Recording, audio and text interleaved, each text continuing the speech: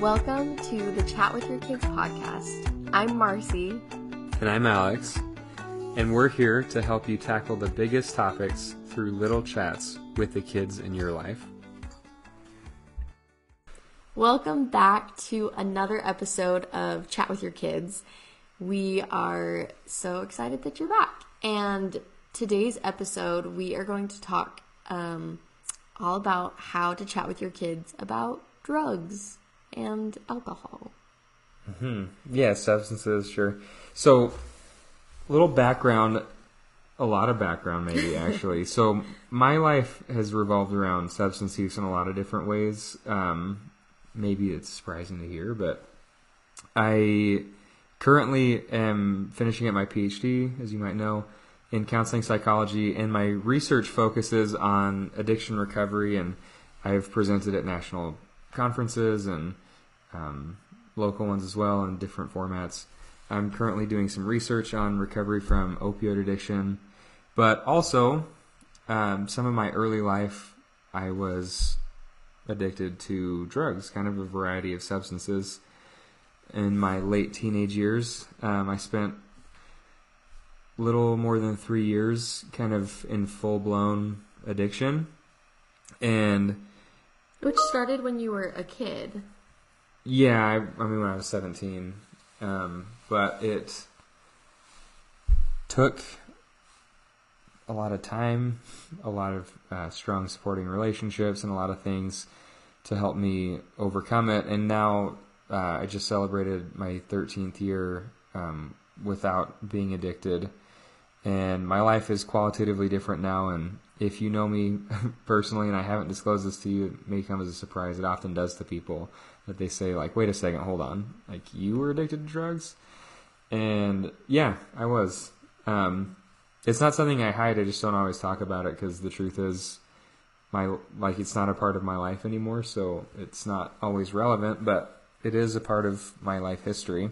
Yeah, and it's something like every year on your sobriety date, I guess, we try and do something like some service, or this year was kind of a big deal because we've talked about it, but it was a few days before his sobriety date. He was the keynote speaker for World Mental Health Day and shared a bit of his story, and I think over the podcast you'll hear more and more of that. But yeah, we plan to have some more episodes about different things later, and I'll probably end up sharing more of that story in this format. But anyway, that's some of the background and the context for, I guess, where we're coming from. And Marcy, I met her, like, I had been sober for, I don't know, 6 years or something by the time we met. Yeah, I think so. And so she wasn't with me like in the trenches in that way, but she has been a huge support for me. Because there's still some residual stuff that comes up, and we've had a lot of good conversations. We've had a lot of good conversations. Chats. Chat with your partner. The sister podcast. Look for it. No, I'm just kidding. Forthcoming. You can't promise that. Got our hands full with this one. Yeah. Yeah. So that's and also I think, as I've studied it kind of professionally and talked with a bunch of people about it, it's a sensitive topic. I think people have a lot of strong feelings about substance use.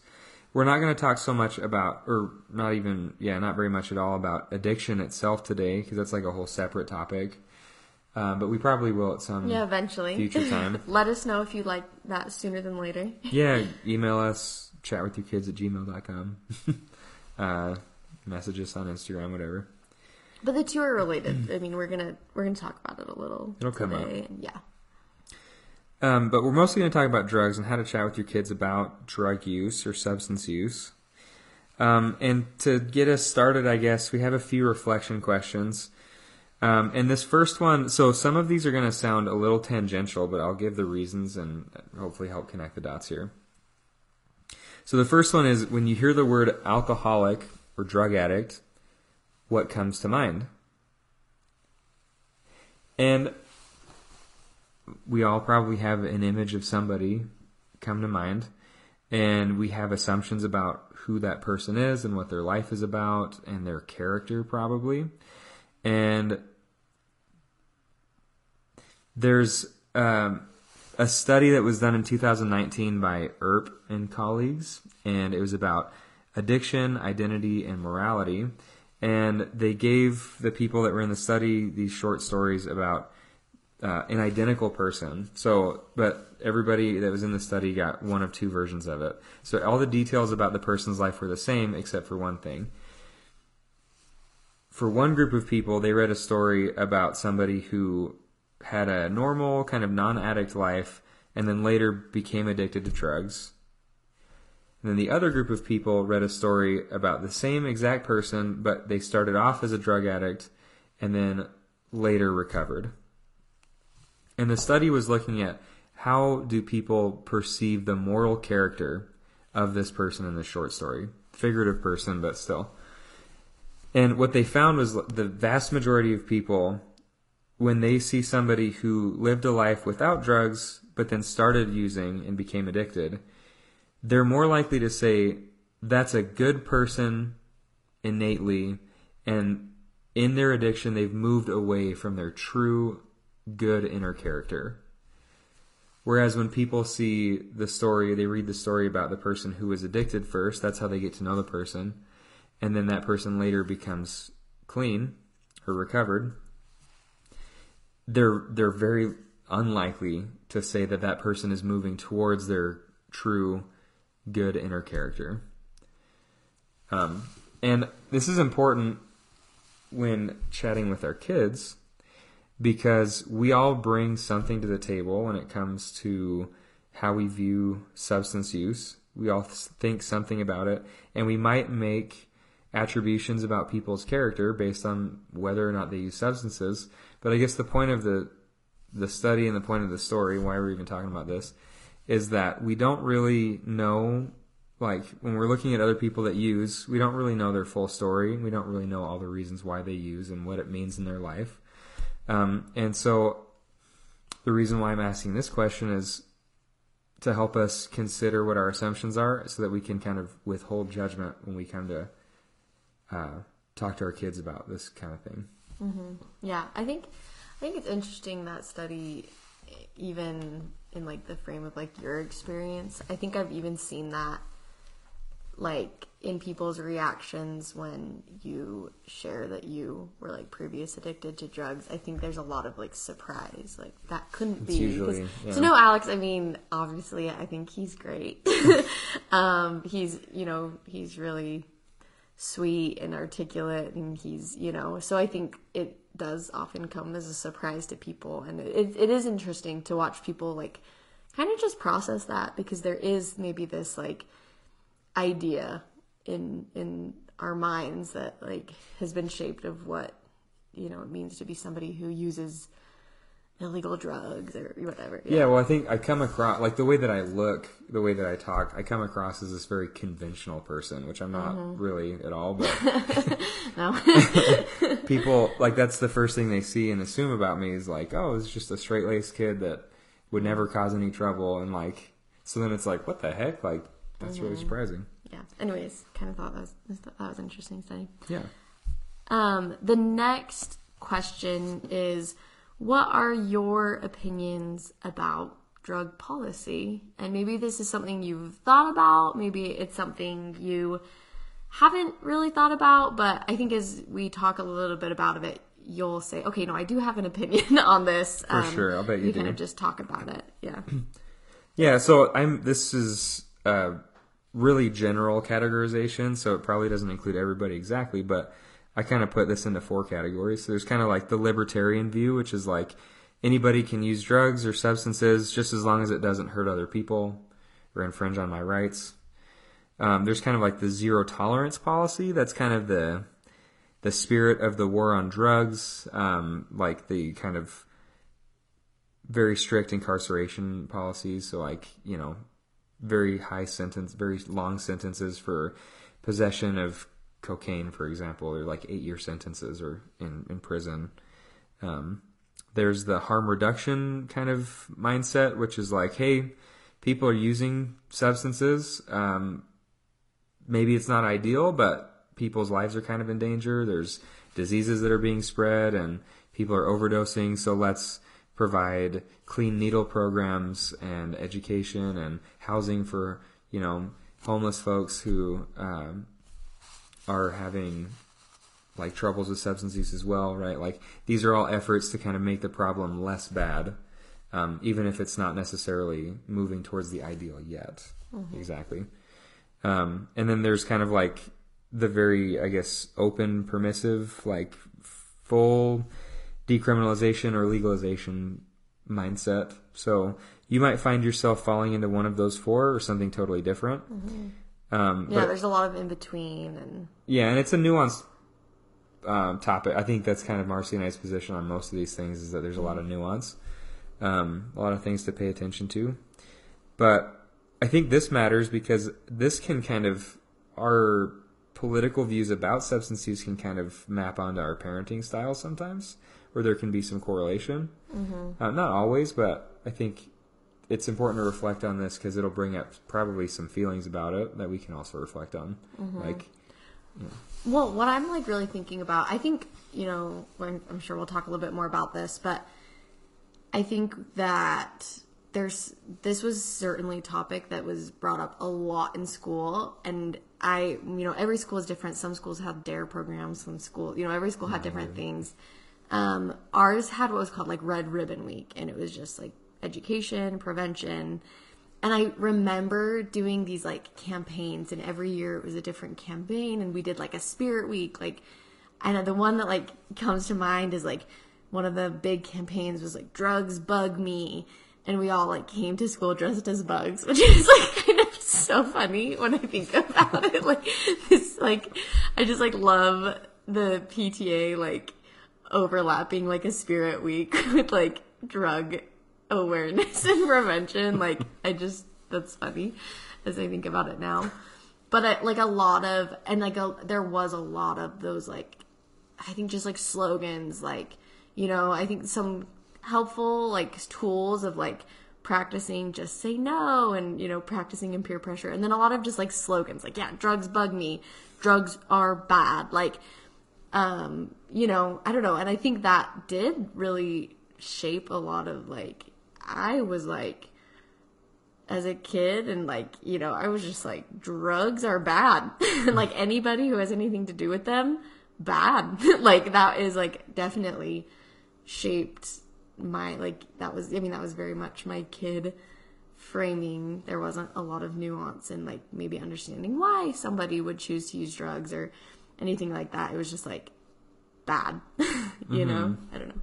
Yeah, and we'll talk more about this, but I think that comes from a place of like, it's definitely well intentioned. Yeah, for sure. But I think that it's a lot of times like we're afraid of like, rightfully so. I mean, there are things to be afraid of for sure. Mm-hmm. But I think like, well, I don't know. We're afraid of something really bad happening to our kids. We're worried about their safety. Mm-hmm. And then we come at it with like a very harsh stance. Like, absolutely no, never do this. It's going to ruin your life. It's absolutely horrible. But then there's not much else other than just like the hard no. Yeah. Like, I guess what I'm getting at is like, that was the message. Like, I really, like, drugs are bad.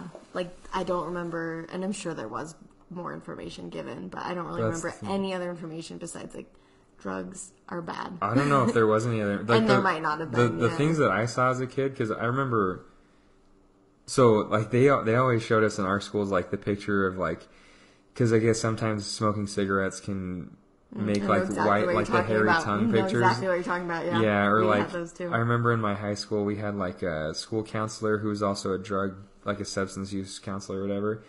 And I actually met with her for a while my senior year. But she's actually a cool person. But anyway, she posted these flyers in the bathroom stalls that were like, don't use whatever drug. I don't even remember, but like I think meth. Like after a while, like you can't. You sweat it out, but you can't sweat it all out because there's so many like harsh chemicals in it, and so it dries under your skin and makes you like really itchy and your skin flaky. And I remember I was like in the bathroom like reading this thing, and I was like, oh, that's kind of gross. But it didn't stop me from using it. You know, like there wasn't, it was just like, wow, that was gross. And then if you're a kid that ends up using, you use and then you find out like, hey, those things aren't happening to me, because little kid brain doesn't think about 10 years from now. It's just like, oh, I'm using and my skin's not flaking off. Like, I've got no sores on my body. Like, it's fine. You know, there's no problem here.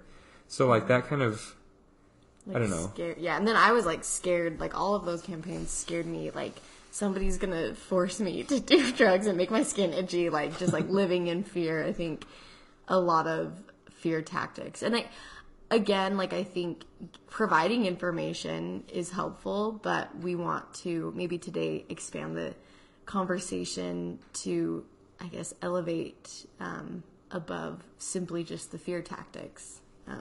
Or just avoiding the information without the fear mongering. Yeah. And then also some other stuff. Yeah, exactly. Yeah. Love that.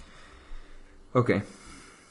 The last reflection question is, what are your personal values or beliefs about substance use? So I think this is a separate question because it may not be that your personal values align with your political views. So, for example, like, you might have libertarian political views like, hey, it doesn't matter if other people use, but I don't, and I'm not going to. Like, that might be your personal ethic, right? And anyway, so some things to consider maybe are like, do you view like alcohol or marijuana as gateway drugs? Does substance use scare you? I guess that's already been brought up. What do you think of other people who use? Why do you feel comfortable or uncomfortable with using? Like, what is it? If you can dig down kind of deeper than what you normally think of, just like one layer deeper, like, is it about health? Is it about wanting to have, like, I hear a lot of people saying, like, I just want to be in control of myself. Like, I don't want to ever be in a position where I don't have control of how I think or act, you know? Yeah, what is it for you? Yeah, and I think, like, a lot of that, too, is, like, even, like, where does your information about this topic come from? Like, is it, like, your Red Ribbon Week or equivalent, you know? Like, is it media depictions? Or maybe it's experience with a family member, and maybe, you know, maybe you do have a loved one who used substances and maybe you didn't feel safe when they were high or drunk, or, you know, maybe, you know, whatever, and maybe you have that close personal relationship, or maybe you yourself. And so there's a lot of places, I guess, that we can get our information from. Yeah, and that would impact. Chat with your kids is one of them. Yeah, yeah. So we're gonna hope we're not gonna share a lot of information about specific substances or whatever, but we're gonna talk about kind of three things today. So, like, why do people use substances? Which I think sets the stage for the other two. So chatting with our kids about substance use preventatively, and then addressing substance use with our kids as like an intervention or once it's already begun. If, you know, hopefully you don't have to have that conversation, but I think it's good we want you to have tools. Yeah, exactly. Yeah. Okay, so why substance use? So this is actually like a deep question of mine, because I have my own experience with it, and I guess I can share. Like, the thing that ultimately led me to use was I lost my dad. Like, it was extremely painful, and for a year or so after, like, I kind of just waded through this kind of grief and anger and loneliness, and then I learned that my friends were smoking weed. I didn't really know, like, I'd not really even thought about it ever, but I just spent time with these friends, and they were all smoking and seemed fine, and it wasn't a big deal. And one time I was hanging out with one of my friends, and we were like playing video games or whatever, and I saw that he had some weed, and I was like, "Can I smell that?" And he's like, "Yeah." And I smelled it, and I had this experience, and that was kind of like, I didn't use then, but like my curiosity was piqued because here's this thing in front of me that. So ultimately, like, for me, it was kind of like I had these friends in my life, but the main thing was like this kind of deep emotional pain that I didn't know how to deal with. And I kind of thought, like, probably this will help. And then the first time that I did use it, it was like the first time I had felt like any kind of alleviation from that emotional pain. And so that was really motivating. That I was like, wow, this is the first time I don't have to think about it. I don't have to hurt. Like, here's an answer. It turned out to be not a great answer in the long run, but it did help in the short run. So yeah, I had that first experience getting high, and then I used just kind of like, that was towards the end of my junior year, and I used off and on just kind of a few times through the summer. But then at the beginning of my senior year, like by the time senior year had started, I was like heavy into it. I was smoking too much, and this is kind of how I found out. And you were not just using weed, right? Well, pretty soon after this is when all that other stuff started. Okay. But this is where I first realized like something was different. So it was like 2 weeks into my senior year, and I was on the football team, but I wasn't actually a good football player. I liked athletics, but I wasn't very good at football. But anyway, I was hanging out with my friends. We were all getting high. It was a Friday afternoon right after school. And it was like a few hours before the football game, like the second football game of the year. And we're all sitting there getting high. And I think my friends even made some joke about how like I was supposed to go to the football game later. And anyway, one of my friends was like, you know, guys, I really like that we get together and we do this. It was like twice a week that we got together and got high together. He was like, I'm really glad that we get together and do this. Like, it's really nice that we just get to get high together and talk. And I noticed like all my other friends were like nodding and kind of in agreement that like this is kind of this sacred ritual that we have, that the only time we get high is together. Like, it's this fun social thing. And I immediately like felt shame because it was not that way for me at all. Like, I was already at that point, I was getting high before school, like not just smoking a little bit. I was like smoking a lot. I was getting really high before school. I was like leaving school partway through the day to get high. And then just like smoking the rest of the day after school. Like, it was already like a pervasive problem. And then pretty soon after that, I got into some harder drugs, like ecstasy and mushrooms and painkillers and stuff like that. But, yeah, it did decline rapidly for me. Yeah. But it's important to know it didn't for my friends. Like, my other friends knew that I was using harder drugs, and they thought that was really bad. Like, they were like, scared Alex. For you. Yeah, they didn't like it. Yeah. And they wouldn't. Anyway. Well, I think that like is kind of going back to the why, like why people use substances, and like being that, I guess, that question or understanding and that curiosity. And this actually maybe goes a little bit later on in It's like all relevant. Yeah, but kind of like I think understanding, and if you're able to talk about that, like your why, like you mentioned, was like masking the pain. Like, you had this grief, you had just so many emotions that you weren't able to face, and you used it as like a coping skill. Like you said, like not a really healthy coping skill or one that like helped you out.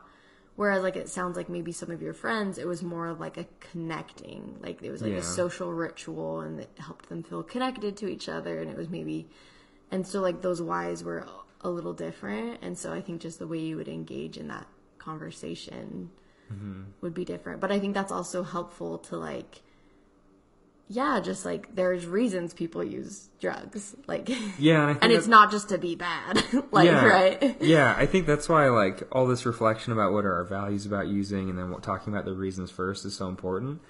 Because, to be honest, in some ways I've kind of lost contact with what like the general population thinks about, because I swim in this stuff all the time. So like I sometimes feel like a little, I don't really know what people think in general about substance use, but there is something about like, I don't know, sometimes people think it's about like rebellion or wanting to be bad. And I think that people worry about like peer pressure and peer influence. And something that is true for my story, but is also true for other people as I've interviewed people, is that peer pressure isn't always actually bad. Like in my case, I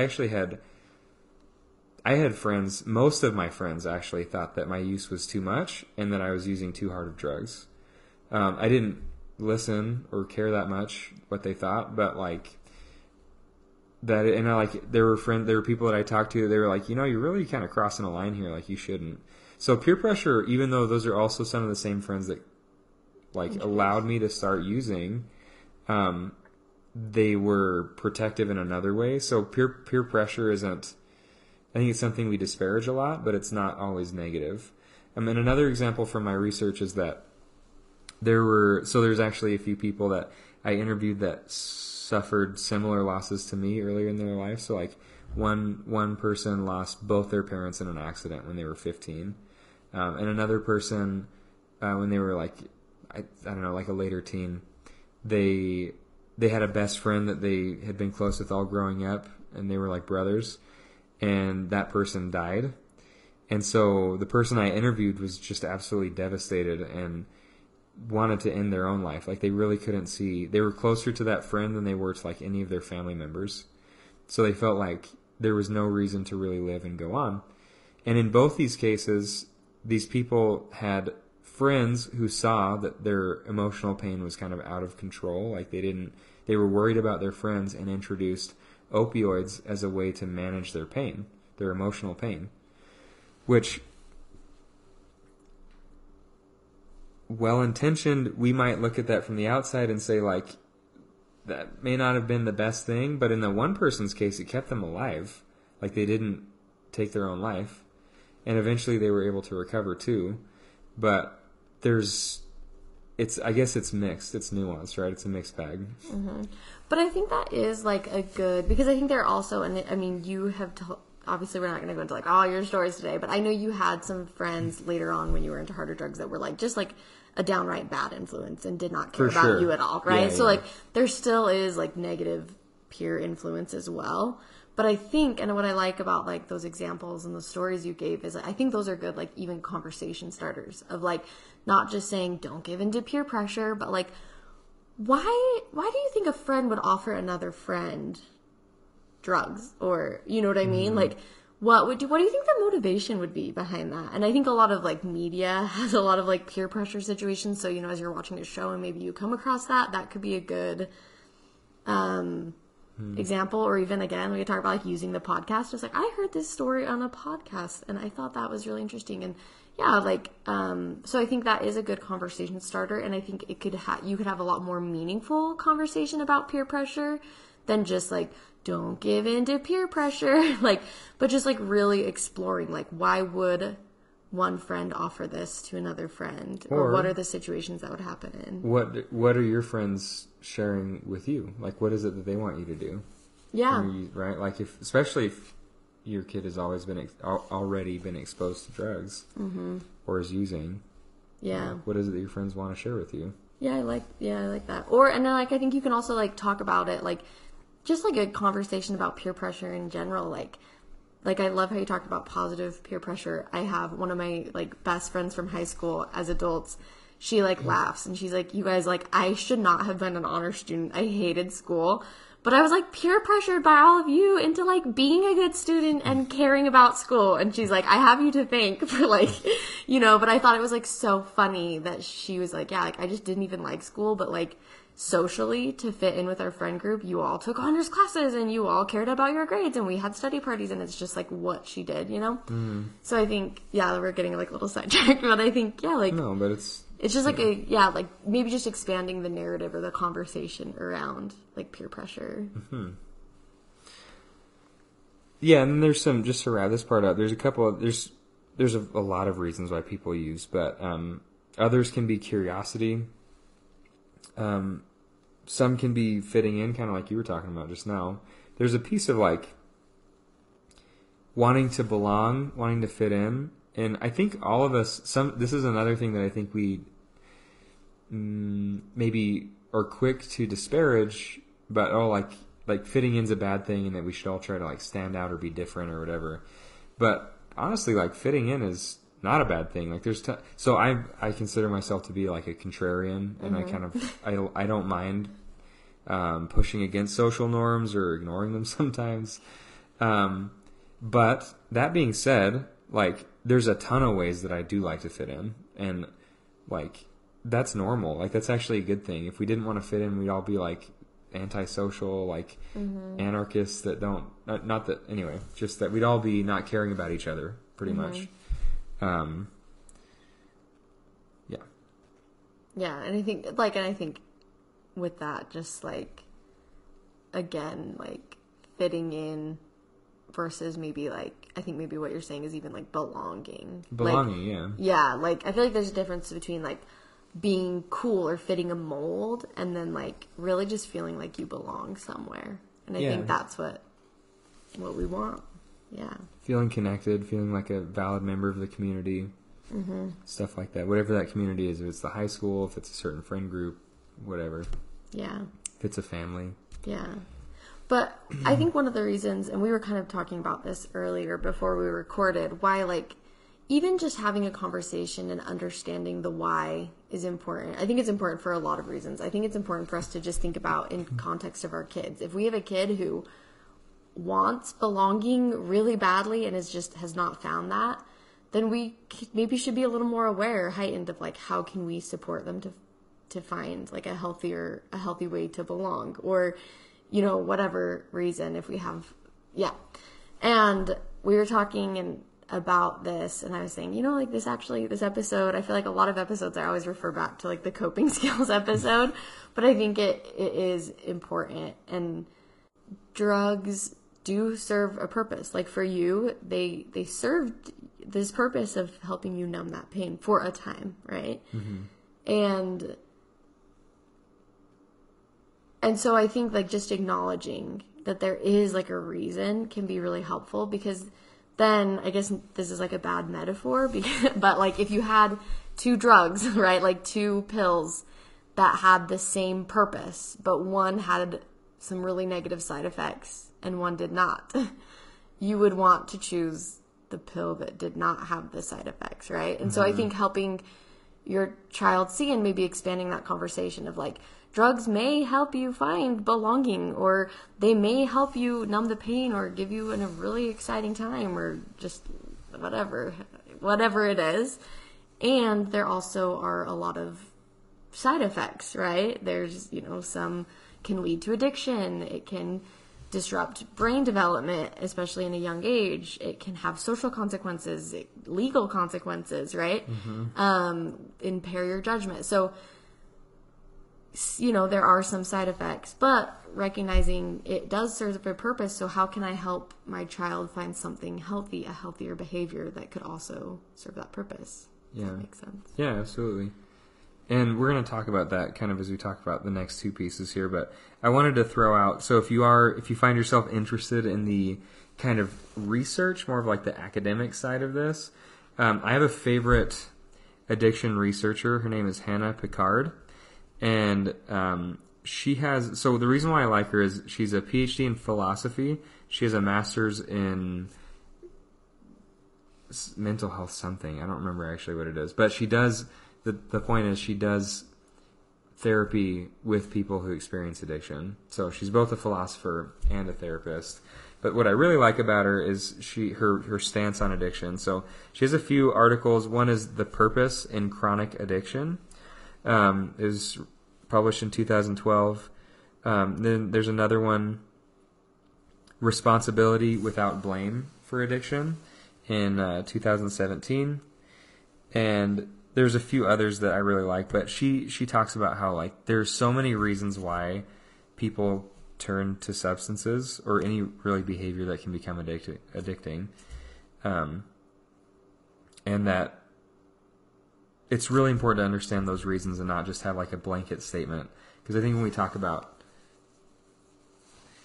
addiction, we kind of try to view it in very black and white terms. And it's not so easy to categorize that way. So anyway, she has some nice like juicy tidbits on the intellectual side if you're interested. Anyway. So the next two parts that we want to talk about really are how to chat about drugs preventatively, and then how to chat about drugs or substances if that's already begun. And in both of these, it's really kind of the same approach with a slightly different tone, and we'll talk about the differences here in a minute, but the approach is obviously the chat with your kids model, which is definitely like approach it in small chats, be curious, listen. And there's another piece here that comes from a therapeutic intervention that Marcy and I both really like. And it was actually designed for helping people who struggle with addictions. It's called motivational interviewing. And one of the main tenets of this, actually the main one, is to have a good relationship with the person. That's like deep down what it's about. Yeah. It's about having a collaborative kind of caring approach that's very supportive. Because what ends up happening is when people get stuck, we might want to approach it with an effort to change people, and then people get really stuck if we try too hard to change them. And so by coming at them with what's called like the spirit of MI, or like this general disposition to like just be curious, interested, supportive, that in so many ways is like the healing magic. Mm-hmm. And then there's the second piece, which is helping people kind of weigh out the pros and the cons. And I think this is so important with substances, because so many times, we talked about this earlier, there's like in school-wide programs, there's like fear-mongering, or there's just a real fear of us as parents that like we want our kids to be well, and we don't want them to be hurt or to be in a risky, dangerous situation. We want them to be safe. And so we might feel fear or apprehension or anger or betrayal or whatever if we find out our kid's using. And we're going to want to fix that, right? Like obviously we don't want our kid to be in a bad situation. Mm-hmm. But it might have the opposite effect accidentally. So that's kind of where this comes from. So in talking about substance use preventatively, we really want to kind of help our kids brainstorm and understand mostly like the reasons for using. I think that's the big one. Because instead of just saying like, no, drugs are bad, make your decision now, like just say no. Like if that's all we're doing, our kids are going to be learning about other things that sound interesting maybe at some point, right? Like they're going to hear about kids partying, and maybe they're just going to think those are like bad, evil kids. Or maybe they'll be curious and think like, what's that about? Yeah. Maybe if I went to that party, I would be more accepted or more popular. But they seem happy. Like a lot of people that I interview. That looks fun. Yeah, a lot of people that I interview say like, I was having such a horrible time, and then I see these people that just seem to be doing really well. Like they seem really happy. They seem to be okay. Like they're using these drugs, nothing bad's happening. Mm-hmm. And that's how they get into it. Mm-hmm. And I think, like you said, that like spirit of curiosity is going to, like, as you have a good relationship and you ask these questions with like an openness and a curiosity, you're probably going to be more likely to hear the truth. Because I think, if all it is like scare tactics, then they'd be like, oh no, that does not sound, no. You know what I mean? That doesn't sound interesting. Whereas like, and some kids probably, like, I, as a kid, wasn't so interested in that. Like, it really I wasn't super curious, and I probably was also just really scared. But, like, I think, that relationship piece is so important. Well, and speaking of, this is maybe tangential as well, but speaking of relationships, I remember I was driving somewhere with an acquaintance, and we pulled up to a red light, and there's a guy smoking on the corner. And the person I'm with was like, ugh, gross. That's disgusting. Don't you know what that's doing to your body? And it was, I think, probably the way that he had internalized the message from well-intentioned parents to, like, help keep him safe was like, hey, smoking's really bad for you, and who knows what they told him. But that's the way he internalized it, was like, it came out as, like, this harsh judgment about this person that he actually knew nothing about, except he saw them smoking. Mm-hmm. And at that point in his adult life, it actually didn't serve him in terms of like protecting him from substance use anymore, because like he already had that behavior ingrained. Mm-hmm. But now he was stuck with this idea that people that smoke are bad, and that they should be judged and criticized.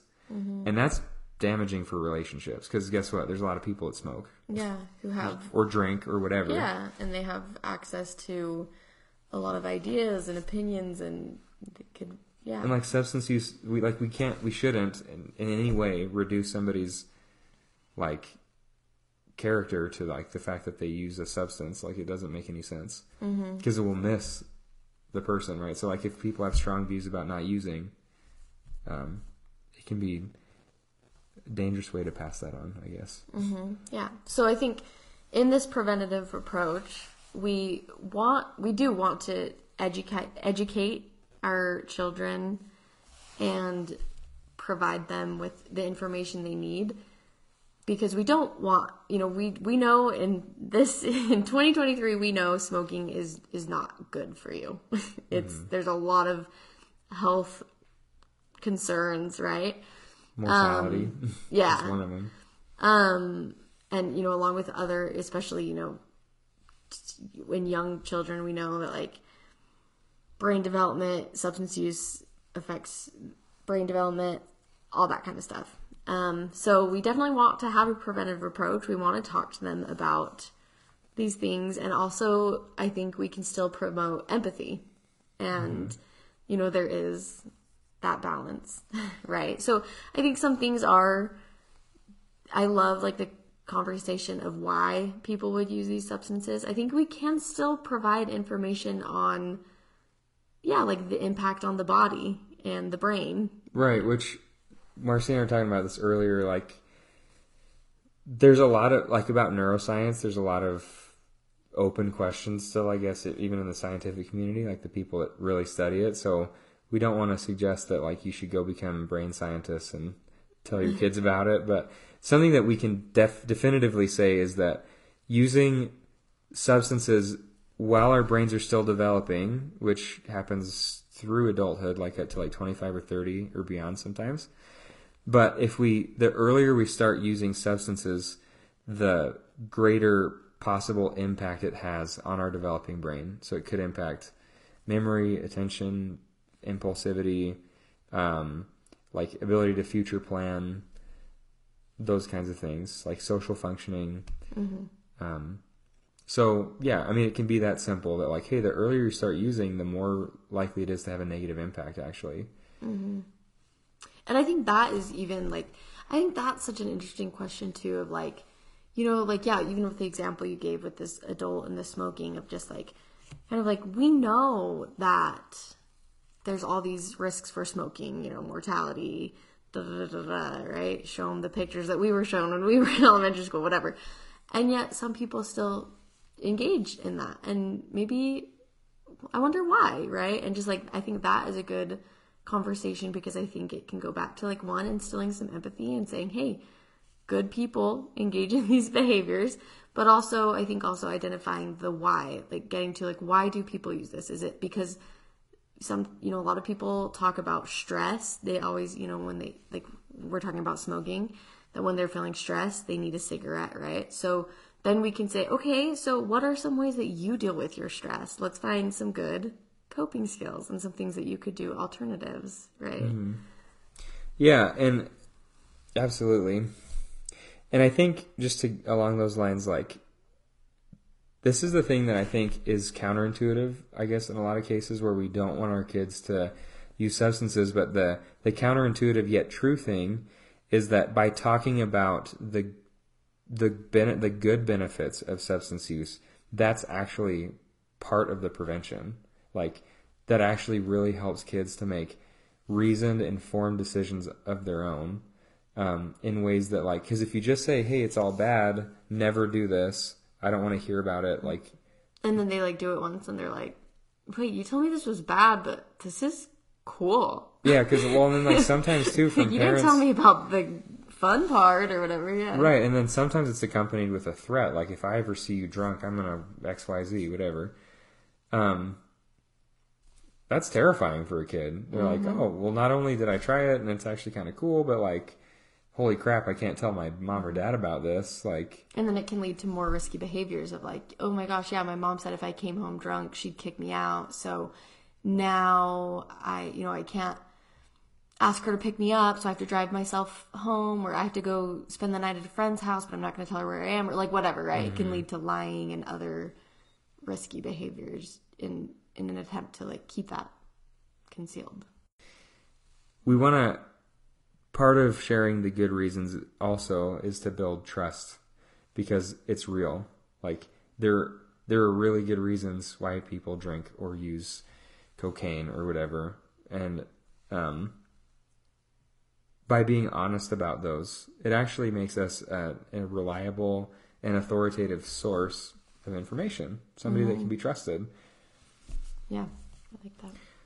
Okay. There's a second part to this, though, which is like, okay, what happens if your child has already started using? And we want to be delicate with this because we don't want to suggest that we have all the answers or make it seem oversimplified and too easy. Because that's a really complex situation. Yeah, and there's a lot of things that come with that, right? Like a lot of times it's not just the substance use, but other things, other behaviors. There could be, like Marcy said, there could be stealing or lying. There could be stealing.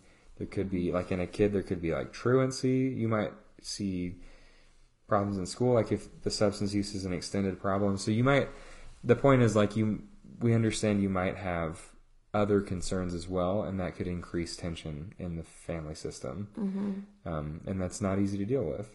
So we don't want to reduce your concerns down to something oversimplified. And I think, like Alex mentioned earlier, you will have your own reaction, and your feelings towards the situation are valid. It's a really delicate and difficult scenario, right? Yeah, and so with this one, this is where it gets really counterintuitive. But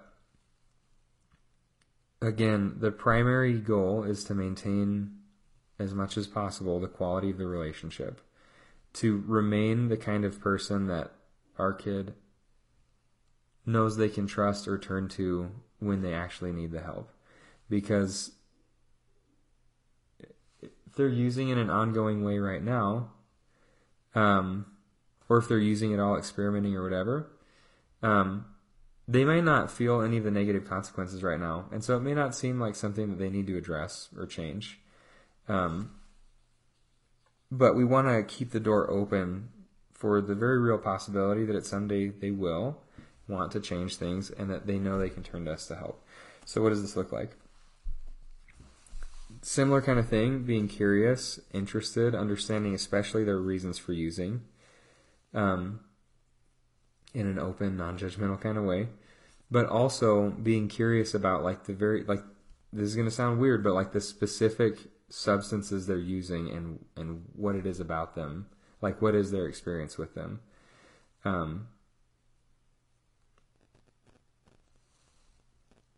So for example, if they're smoking weed, like understanding, like, hey, tell me about weed, like what is this?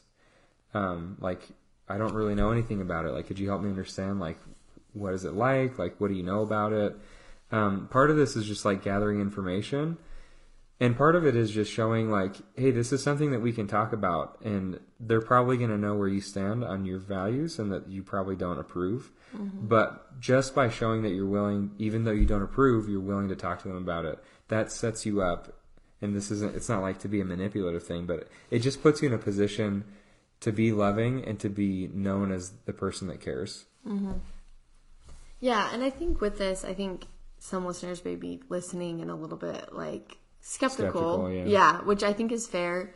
And I think with this doesn't mean you're like the mom from Mean Girls, like totally permissive, like anything goes, like, right? Like, of course, and especially if you know that your child is using substances, like, you can set boundaries, especially to keep them safe. Like, and that is part of a loving relationship, is boundaries are so important and in every relationship, and it is a way to show you love. And so I think, with this, it's finding that balance of, you don't want, just screaming and yelling and consequences, because that just likely will lead to just stopping the lines of communication.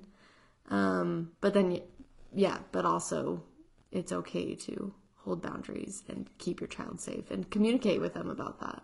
Yeah, I actually have a parallel here. So worked in a residential treatment center or it's like a residential boarding school for adolescent boys, and I was a residential staff there. So I was like a team lead, and I helped kind of get the kids to school and help them with their learning process in the school and everything. And I remember there's one person that I was having a hard time working with, and as the residential staff, we worked really closely with the therapist to just like get support and coaching on how to interact with the kids and how best to help them. So I went to this one student's therapist just to say like, hey, I'm kind of having a hard time here. Like, usually I had a pretty good relationship with this kid, but on this one day, like, it was really tough. I was trying to help him like get his room clean because they had to do that before breakfast and then before school. And he just like wasn't, and I was feeling really frustrated, and I didn't really know what to do. So when I went to this therapist, he's like, well, what are you trying to do? Like, draw it on this whiteboard here. And I was like, so I drew like me and this kid and stick figures, and I was like, I'm trying to hold a boundary. And I put like, he's like, what does the boundary look like? And I put this like line between myself and the kid. And I was like, yeah, I'm trying to hold this boundary, and like, he just won't do it. And he was like, look at where you drew the line. Like, the boundary is between you and him. So you're trying to like push him to do something. And he like erased it and drew a circle around us. And he's like, what if the boundary looked like this? Like, what if you joined him more? And I guess that joining, that's like the purpose. It's a family therapy principle. But like, that's the purpose of being curious about the substance use, is that it's to the end of joining with so that we can collaboratively have boundaries and not trying to come in forcefully from the outside, because we might actually push the person away. So I think that point about boundaries is like spot on, but the spirit of it is to join with, to like do it as a team. That's the ideal. Yeah. So to clarify, not joining them with the substance abuse. Exactly. But join them in curiosity and setting boundaries and understanding their experience. Yeah. Love that. That is the first time I heard that story. So there you go. Well, and it might look like, hey, like I'm kind of in a tight spot here. You know where I stand with substance use, but I really love you. Like, I have to be real. Like, I have these fears, like this is kind of what I know. This is what I think about. And I just want you to be well. And I don't want to push you away. So like, what can we do? Like, how can we work together? Yeah. I love that. Because that way you still have your stance, and it's it's firm. Yeah. But it's also soft. It's loving. I love that.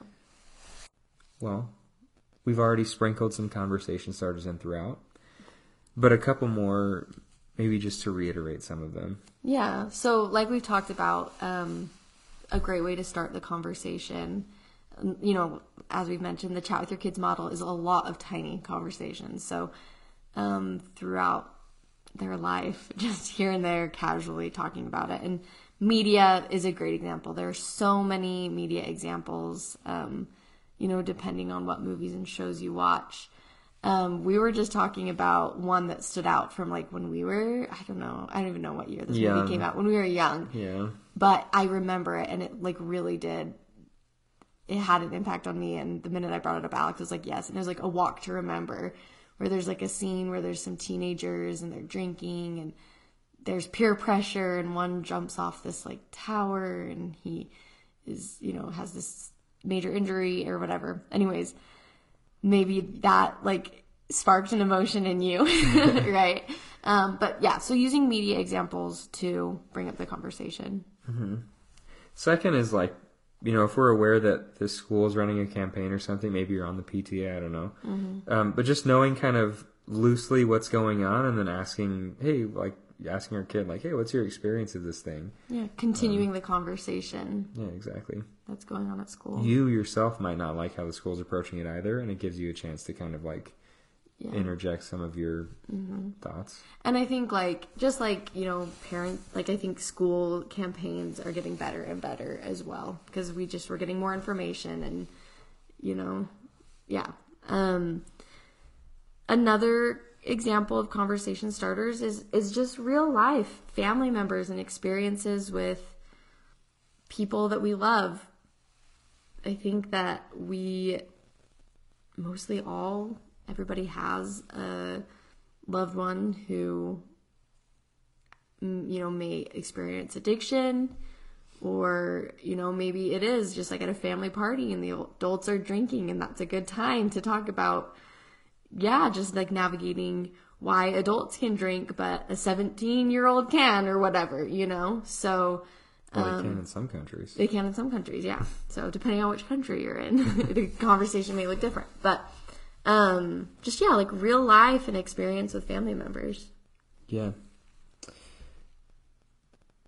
Yeah, I mean, the other one could just be like using this podcast or some other random reason to bring it up. Just like, hey, I was thinking about this the other day, realized we hadn't talked about it yet. Like, what do you think about drugs? Or like, what have you heard about them? Or, just, I don't know, anything that's casual and could start a small conversation.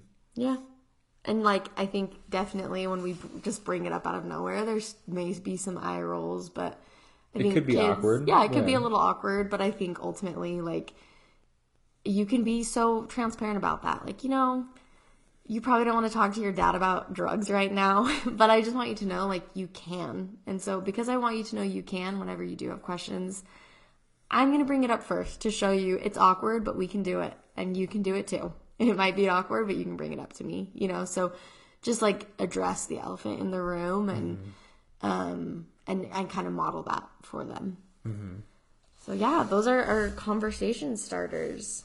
So we're wrapping up this episode. Hopefully there was some interesting information. If you have follow-up questions or comments, please reach out to us. We love when like a friend or a family member, says like, oh, I had calls and says, I listened to the podcast and I have this question. And what do you think about this situation with my kid? And we just want you to know, even if you don't know us personally, we still would love to hear from you. Yeah, so, start a chat. Yeah, chat with us. We love to talk to you about it. One way that you can support the podcast is by sharing with a friend or a family member, a loved one, leaving us positive reviews wherever you listen to your podcasts, and of course, reaching out to us. So we will chat with you next time.